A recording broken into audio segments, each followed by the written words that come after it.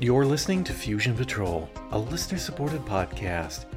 Each week, we take a single episode of a science fiction TV series, movie, or audio and overanalyze it to within an inch of its life. Welcome to the discussion.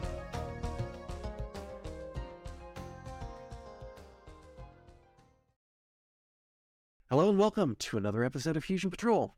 I'm Eugene. And I am Kenneth. And tonight we're looking at Space Above and Beyond, Episode 7, The Enemy.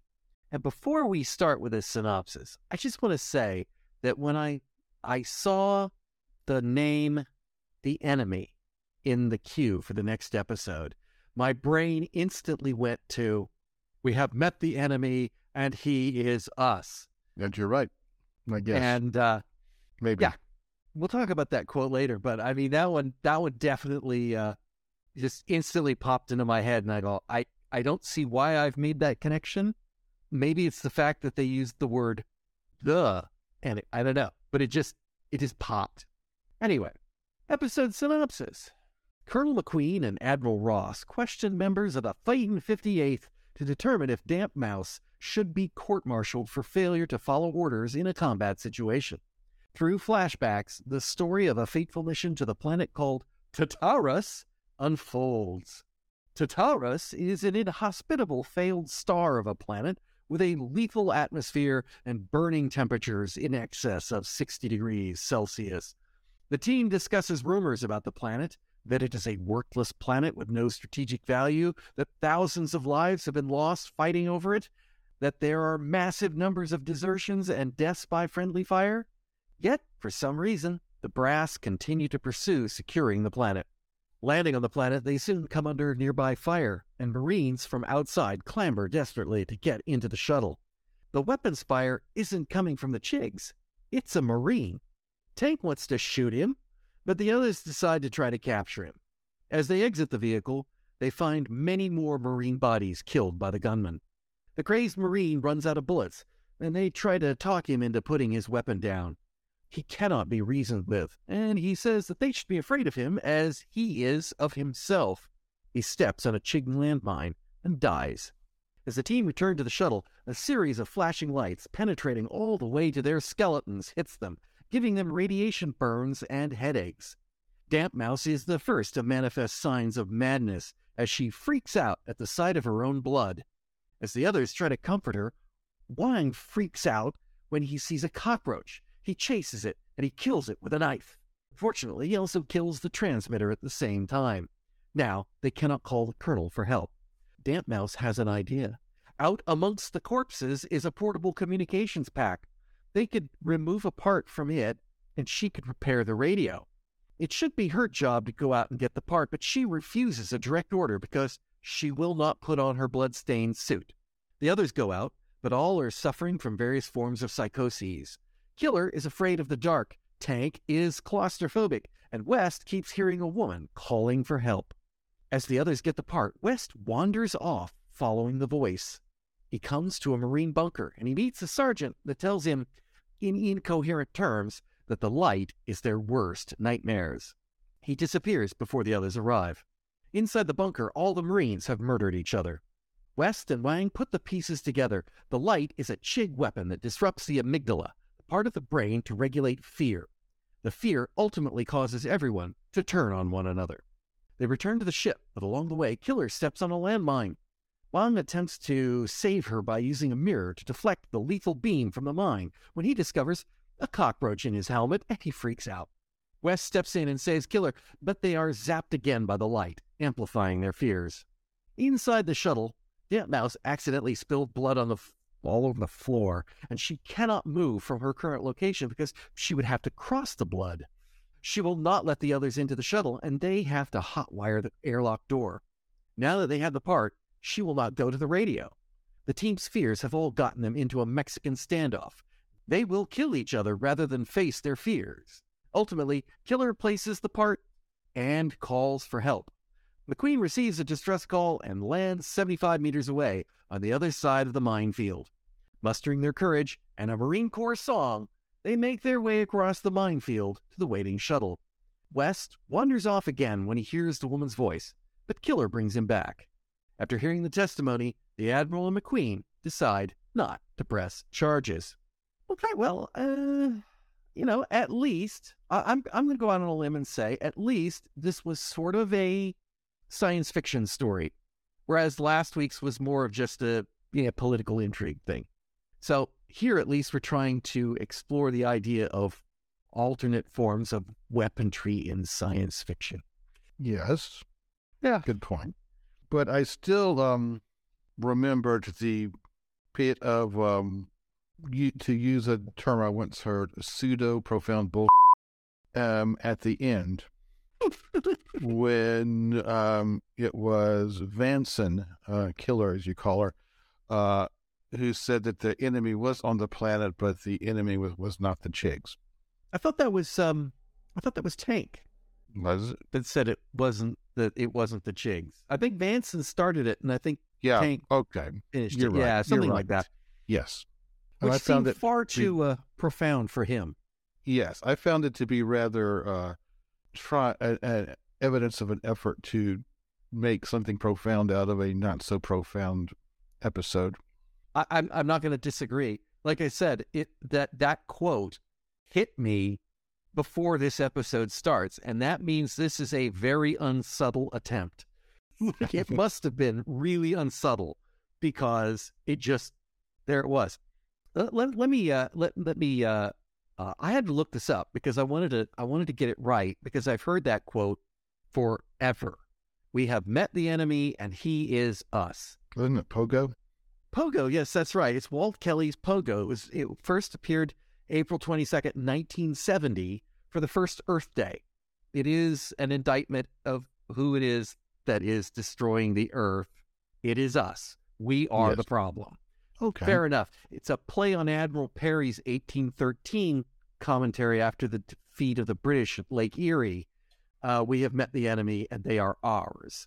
Now, I always actually thought that quote was from Admiral Perry, the they are us, or he is us. I've just never bothered to think about it. The quote is so famous, but it is the Pogo version that is far more famous, I think, because that's what I've heard.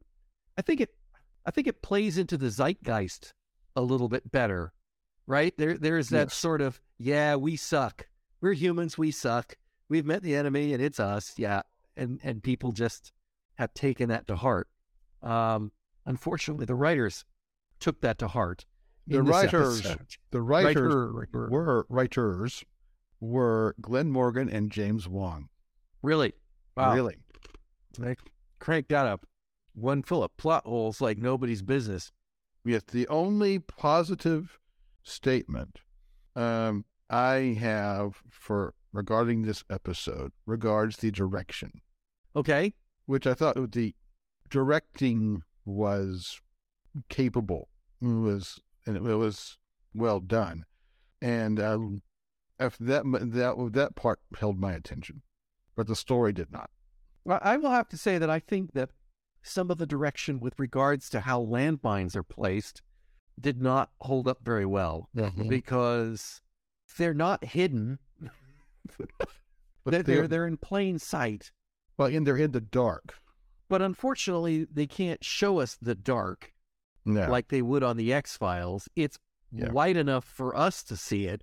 So, it kind of... And using X-Files as an example, they were very good, and it's a contemporary show, and obviously there's some lineage here between the two. They were very good at using very dark sets and very strong lights. They had those xenon lights, I think it was, that Mulder and Scully would use that were ridiculously bright, but that allowed them to, drop the very dark, moody, which is good for a show about scary things, but they should have used that technique here as well. And I'd have been more convinced about Killer having fear of the dark if it were a lot more dark. Or even the scene where they're in the shuttle when the lights are red and she's like, oh, you got to turn on the lights. Like, the lights are on. They're just red lights. Yeah, red light. It's not dark in there. The director was Michael Katelman. I looked him up. He's been quite busy over the years. He's been busy in various genres of television. I did look up some genre credits. He directed Shadows, season 1, episode 6 of the X-Files. Shadows. That, unfortunately, X-Files names are not always the Yeah. best. My brain says that's the werewolf one, but I don't think it is. I can check. And Shadows is, the description here is Mulder and Scully investigate the deaths of 2 men believed to have been killed by a powerful psychokinetic force. Okay. That narrows it down to a few. And let me see. Yeah, but okay. But yeah, he directed that one.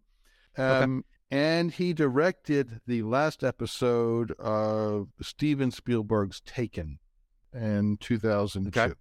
And that was actually it was a much better episode than the one we are discussing. Yeah, while we're on the direction, I mean, I think he did okay, there are some issues that are out of his hands. So I'm not going to huge indictment on it here. Where they're all wearing the same clothes, and they're all got their Was he heads in wearing them? helmets. the other helmets, yeah.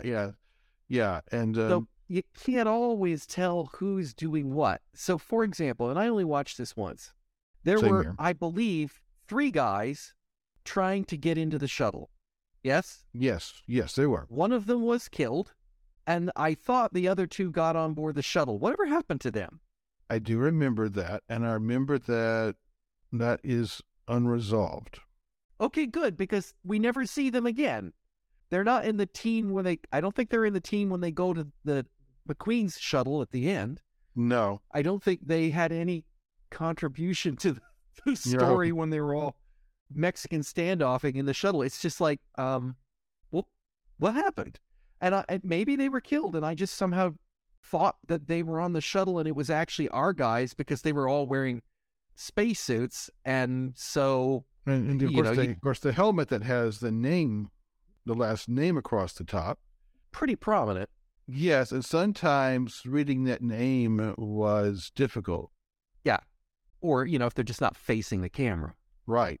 So, yeah, it's just, so that's not their problem. Of course, they're in a dark, murky space, and they're all walking through a very classic Star Trek style styrofoam rocks. Yeah.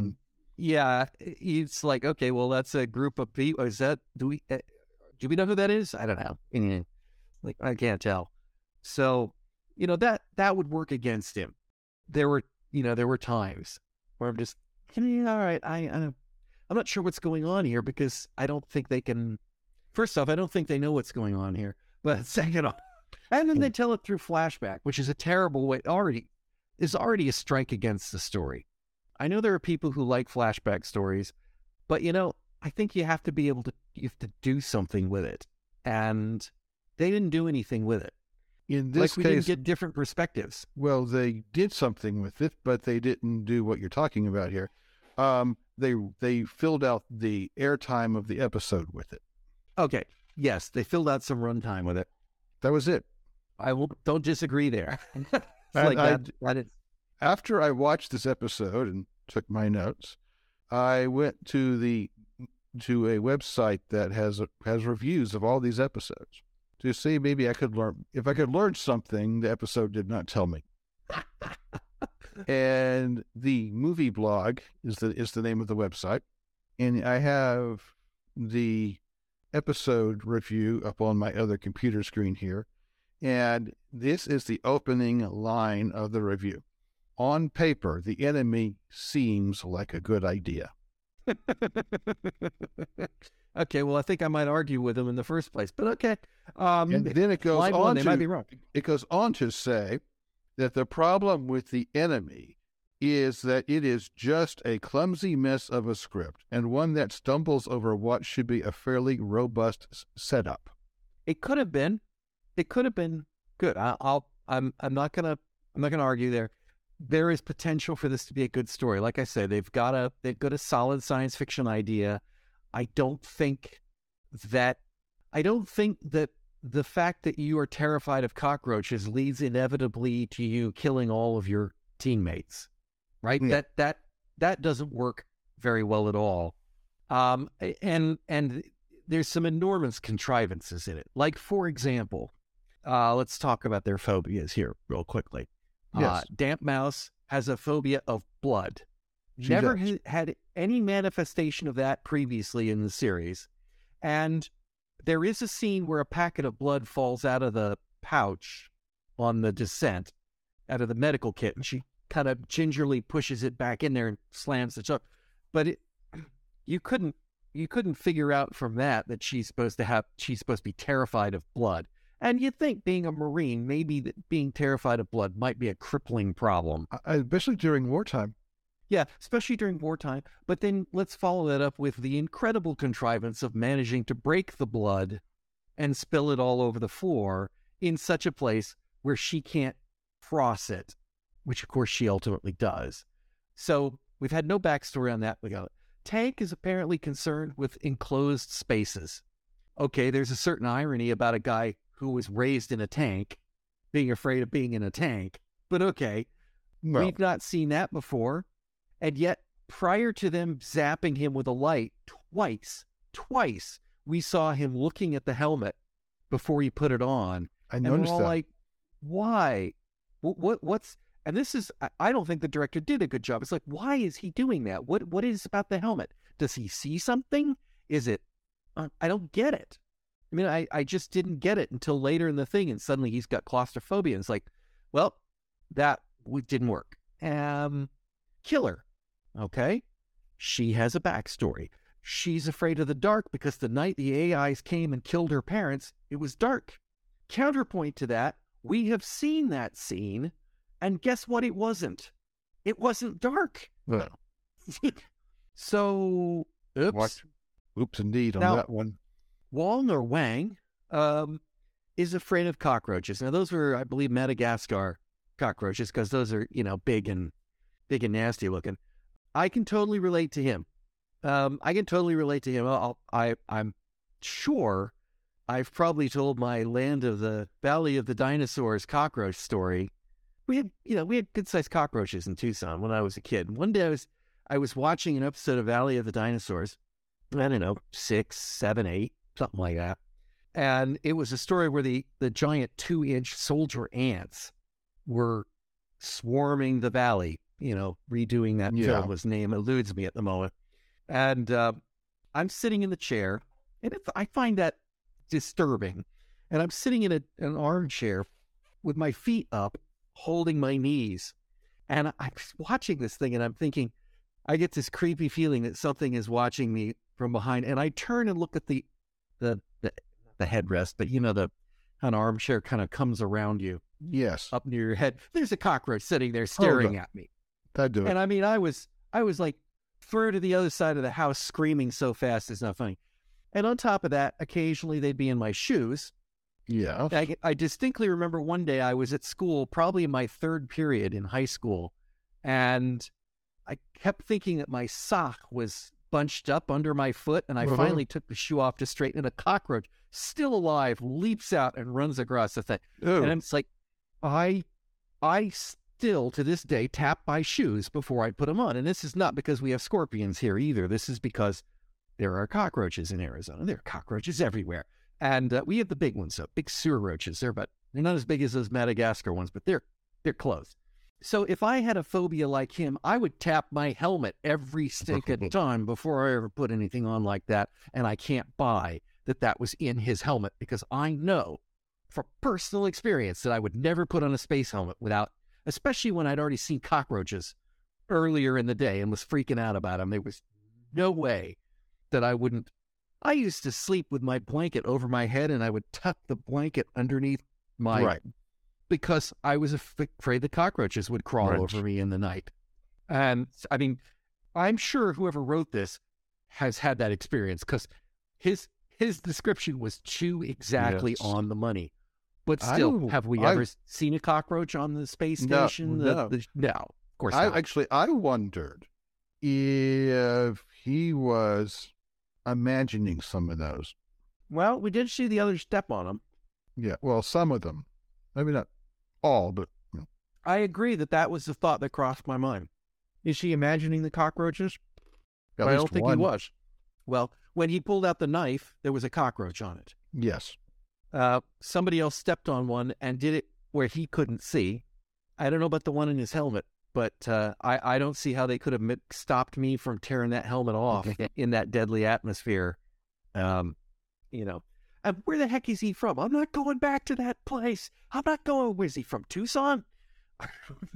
I thought Tank was the one from Detroit. Oh, I don't know. You know? I didn't get anything about the geography, but I just thought maybe he grew up in some tenement Maybe. or something.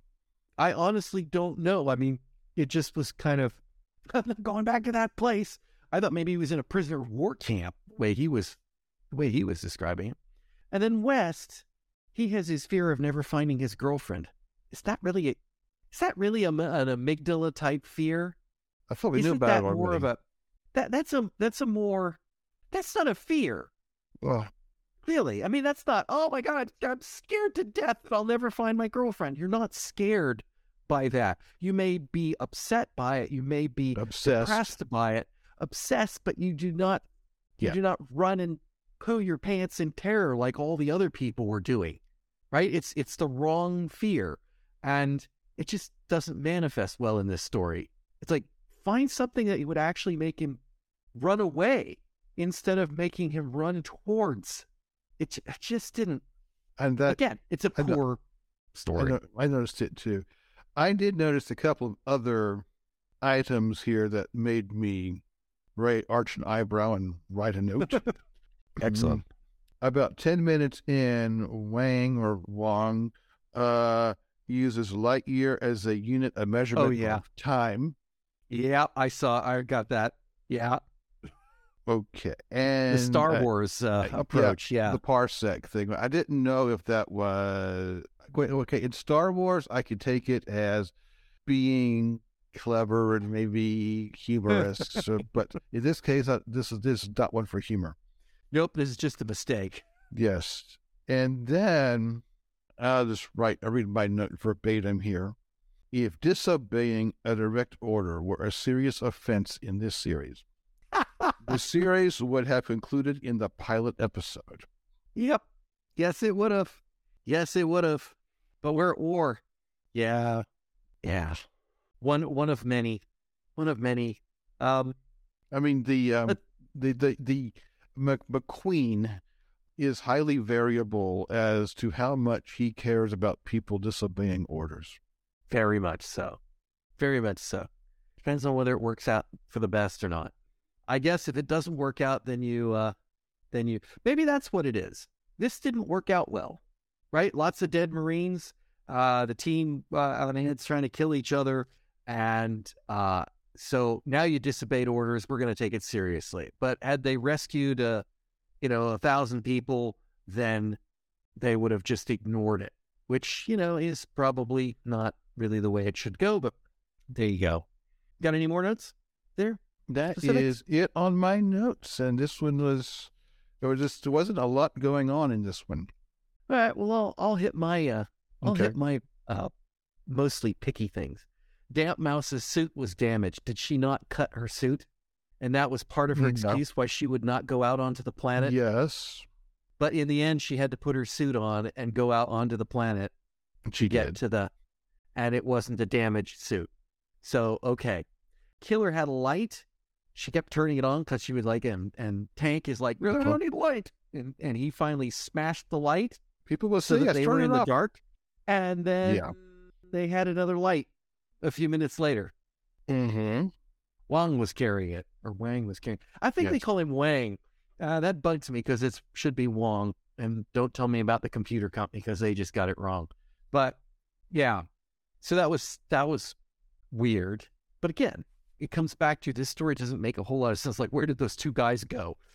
Like, why did they have to go out and get the chip from the communications pack? Why couldn't they just, I don't know, get the communications pack, bring it in, and then do the work instead of doing it in your spacesuits out in the thing? That didn't make any sense. When they got to this court-martial thing, or this preliminary hearing to see if they should have a court-martial, and they kept asking these questions, I kept saying to myself, why aren't they hooked up to a truth verifier? Those do exist. Yes, oddly enough, I do believe they do in this very use. Well, We saw one in the previous episode. yeah, exactly. Exactly.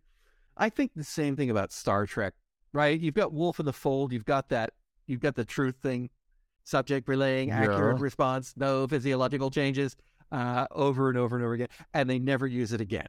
They never use it in any court-martial episode. They never use it in any other, not No, even in they the don't. future ones. It's like, we just don't use it. And the funny thing is, of course, in real life, we do have lie detectors. And I will say this unequivocally to anyone who has any doubts, it is complete and absolute pseudoscience. It does not work. And the fact that it is admissible in courts in parts of this country is an absolute disgrace. Exactly. And there are intelligence agents who are Yes. trained into to deceive them.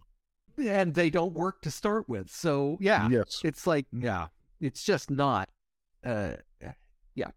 But anyway, but apparently in this universe, the truth verifier, which doing an eye thing does work, and they use it in the government, so they should have been using it for proceedings like this, you would think. It's a good question. Because this is not a good episode, let's ask that question. If you had a device which would guarantee force someone to tell the truth or identify when they are lying, would it be appropriate to use it in a judicial system? When you swear them in on the stand and put them down on the device and say, okay, now tell us the truth. Would that, if you could prove it was accurate, truly accurate, would that be a good or a bad thing? Or at least get you the truth. Which I think is what we're always after, but I don't know. Would Perry Yes, Mason say that, or yes. is he just interested in getting his people off, you know? Well, Perry Mason usually got the innocent people. That's where the shows Yeah, work. he did. At least on Saturday nights, yeah. But it just it does raise an interesting question whether or not you would people want that? I mean, and what good argument could you make against it? I guess you don't want people going on fishing expeditions, which I will say that is something Perry Mason did all the time. He would cast a net during his interrogation of people or his questioning of people to try to get additional facts thrown in. And if you were on a truth verifier, how would you decide whether the question was appropriate to be asked so as to not reveal something that was not germane specifically to the case that might prejudice? I don't know. Good question. I think probably better minds than mine, or at least better legal minds than mine, would need to look it up. But hopefully we're nowhere. Would you need a trial? Did you commit the murder? No. Lie. There you go. There we go. Why have a trial? Why have a trial? Yeah. Again, predicated on the idea that it's infallible. Go straight to sentencing. Yep. There is a stupid line. Yes, there is. I'm paraphrasing. There are a few. If they can use fear as a weapon, then they must understand fear themselves. That one. Is that true? First of all, yes. Is it true? It's Second not off, that- we already knew they feared things. We already know they fear things right, but to get to your question, at least it tells me that they understand something of human physiology. Yes. Which is not to say, but saying they understand fear. They capture somebody, they probe their brains. One part of the brain causes the person to do something weird. They say, let's make a weapon to make them do something weird. It's all they need to do. Right. You don't need to understand fear yourself. But we think they do because they're apparently afraid of dead bodies. We have established that, from yes. previous episodes, yes. Or at least that was the supposition as to why they avoid the dead bodies. But there you go. And to say that a member of a species understands fear is not exactly going out on a limb. No, not as we understand evolution. No, not really. I mean, it's a part of your flight or fight response, really. Yes. Kind of.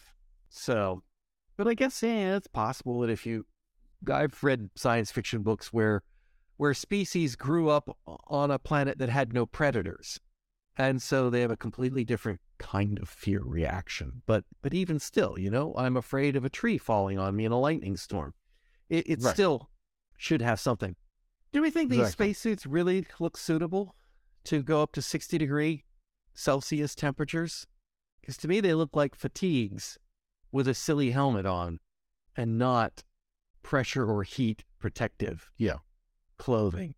Yeah, and like it's like, or there's just or is there safety issues? Like I'm afraid to touch a hot stove. Yeah. Makes sense. Yeah. Yeah. I've got a pair of gloves. They're like, you got all sorts of hot gloves, right? But I have a pair of like fireman gloves for working my smoker grill, right? So, I mean, it can handle, I think, 600 Fahrenheit, but it's a fascinating material. It's all that multi-layers of weaving that they make for firefighter outfits. And you're not running around like they are in those. Of course, 60 degrees Celsius is not that, nowhere near that hot. But still, just they don't seem air-conditioned. When they start the story, they're talking about how this planet was a failed star. What kind of failed star has a surface? That's a good question. Because I thought that made no sense to me. I mean, because my granted amateur knowledge of astronomy tells me that if Jupiter were larger to some extent, it could become a star. But there's no surface on Jupiter. Right. The gas giant, you need to be a gas giant to start with, and then you've got to be a bit bigger. I think Jupiter is considered to be a failed star. You just did not gather enough material to become a star. So, there's a fine line there, but this does not give that impression at all. Second off, what was wrong with Wong when he called the planet Tartarus, the place beyond hell? It's like, do you mean Tartarus? It's like, what's Tartarus? Why are you have you never heard that word spoken in your life before? And you just keep I do not know. It's not the pronunciation I would use. I'm going to come around to this one because it's actually the most important thing in this episode, and I'll save it for the last. Okay. The skeleton effect was hilarious. Yeah. That was like a Bugs Bunny cartoon. That was so bad. If they got enough radiation for us to see their skeletons like that, they're dead. They're dead. We don't need to worry about their amygdalas falling off. They're dead. And the radiation burns. I mean, they instantly got radiation burns. Those people are dead. Well, that also leads into that final point. So I'll switch off to the Marine song, Born in the Woods, trained by bear, double set of dog teeth, triple coat of hair. I can't read the rest of it, depending on which version. It's quite ribald. Yep. It involves brass and cast iron, but I can't go any further. Good to know that these tied or worn old Marine songs are still going there in the future. Okay, why? This is the part that just bugs the heck out of me about this episode. There are episodes of MASH, and I'll use MASH as the example because MASH is the ultimate military story ever told on television, in my humble opinion. And there are a lot of times in MASH where we get discussions about Hill 403, for example. They want Hill 403, we want Hill 403, then we take it, then they take it, and we take it, and there's a push to take it back, and thousands of people are killed or harmed or battered all over the place, which is why they come into the MASH unit. And sometimes we're told that these hills are strategically important. And in other times, they're kind of less strategically important, right? They're belittled as to how pointless it is that we keep trying to take this hill and then take it back. Or that is a plot point that comes up in a number of military stories. Yes.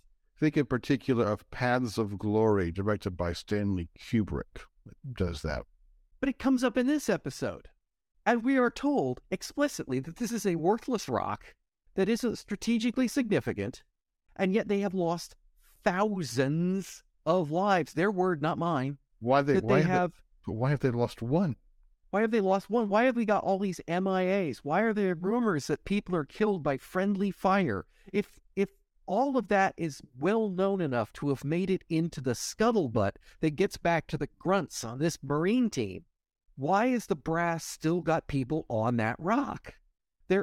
has to be something that we're not being told here, because those people have been there for a while. There are loads of dead Marines. We alone in just one little spot see a bunch of dead Marines. Yes, And we we do. see evidence of MIA. We see evidence of friendly fire. It's clear that this planet, that this rock is deadly. And it's clear that they're not being killed by the enemy either. So why is it they keep sending people there? Why is it that they send a resupply team there?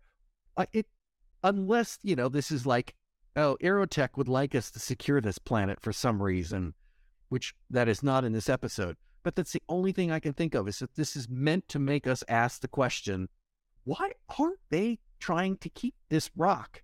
Because if it had been about an episode like in MASH, where they're talking about the futileness of it, they would have made a point of it, a much bigger point of it. But they didn't. They just mentioned it and then forgot it. Yes, I can believe that in this series, that Aerotech may be pulling a number of strings in the military. But we would still have to have a reason why they want this rock. Yes. Military-industrial complex. Maybe there's something there. So that is an open-end question for us to say, because how could the brass not already know about this weapon? How could they have sent people in there and not known about this if they've lost that many people? Yeah. So, and I don't care whether or not Aerotech wants it, and we don't know if it's Aerotech or anything else. You don't keep sending people in to a zone that is universally lethal. Even the Marines aren't that stupid. No. And if there is no hope of them surviving, and there's no evidence whatsoever that anybody knows how to counteract this weapon. So, and I don't think our guys are so brilliant that they land there on the planet and within an hour they figured out that there's a secret Chig weapon that works on their amygdala. I find it hard to believe that there isn't somebody smarter than those melons somewhere in the Marine Corps. So, yeah, that is the one thing that comes out of this. Like, it feels like it's setting something up. Yes. And there are few unknowns here, at least from my perspective. One is that this is episode 7 of 23. And so there may be something coming up between 8 and 23 that maybe helps to explain some of this. Number 2, the series creators had in mind a 5-season arc, and so they were probably laying down hints in season 1 to pay off in seasons 2 through 5. And so when I come across an unknown, an unexplained issue, I wonder, is this something that they're going to pay off later, but never got the chance to do? Maybe, or maybe it was bad writing. Yeah, I don't know which it is, but I admit that my brain kind of says it's hard to believe the writing was that bad, therefore they must be setting this up. But on the other hand, looking at the rest of the episode, it's not hard to believe it's that bad. But it is Morgan and Wong, and they are the architects. So you would think that their fingers would be in on the mythos stories, right, if you will, to use the X-Files term. So I don't know.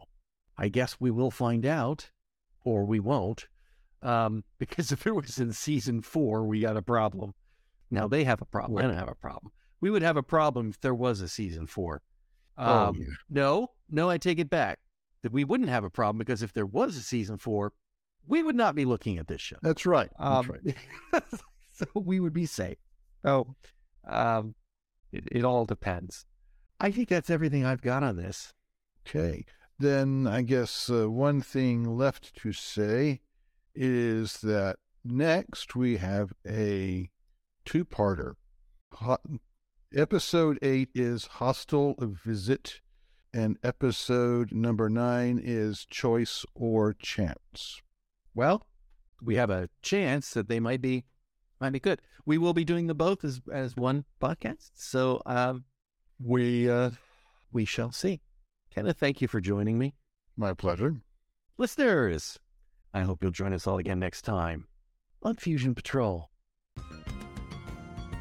You've been listening to Fusion Patrol. Thanks for listening.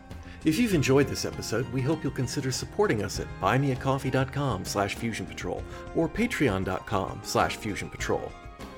For our monthly Patreon subscribers, we're currently running a special series on Babylon 5. Come join the conversation in the comments section of this episode at FusionPatrol.com. You'll also find there over a decade of past episodes. You can find some of our other works at SoundCloud.com/FusionPatrol. Our music is Fight the Future by Amberwolf. This has been a Lone Locust production.